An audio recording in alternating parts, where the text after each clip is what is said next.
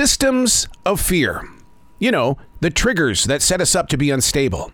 My mother always told us that we should talk out our fears, only to learn that our systems of fear rarely, if ever, compare. Fear is physical. It can also make you foggy. Fear can also become a pleasure. And research says it's not a phobia, yet it will keep you safe by putting you inside certain walls. I want to go back to fear being a pleasure. We're talking roller coaster rides, haunted houses, scary movies. The brain is producing a serious amount of dopamine. It gets addicted to it. But the fear of a huge snowstorm has an opposite effect. I grew up in the state of Montana fearing the sound of thunder. I also had a huge fear of nuclear war because my home state of Montana came with Minuteman missiles.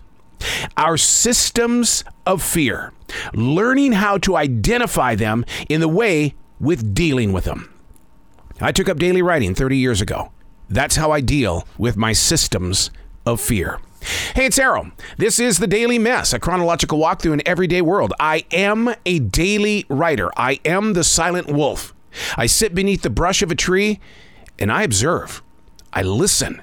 You have to have the patience to see what you're about ready to receive, but you're not going to hoard it.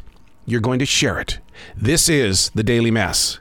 For many, after a 2-week winter break from school or your job, getting back into the swing of things challenges our perception of delivery.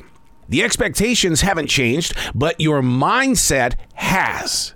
It is way too easy to tell ourselves, man, I think it's time that I find a new job to do, to find something just new to do.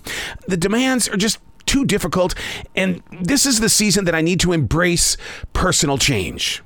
Yeah? The job may change, but we don't. We're constantly caught holding down the same habits. Instead of staying put, the imagination envisions happier times in places of better comfort. Remote work. Oh, yeah. It has increased dramatically. Yet what we don't see is what's missing. A physical connection with other people, places, and things. All I'm saying is, before you make any type of move or make any decision, know more about who you really are and what you've got stuffed inside your heart. Don't be a traveling mess. Get to know who you are and why you're uncomfortable at your place of business. We all move through tough times. We all have had bad bosses and, oh my God, coworkers.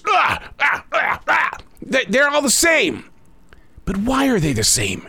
Are we setting this stage up and they react to the way that we bring ourselves to it? Get to know you. Figure out why you're uncomfortable and you feel that running away is the only way. Get to know you first. I'm a daily writer. 30 years of daily writing. I ask a lot of questions. If you were to plant your nose in this writing, you'd probably go, what the hell is this guy even talking about? But it's paved the way. It's opened the door. It's located inner peace.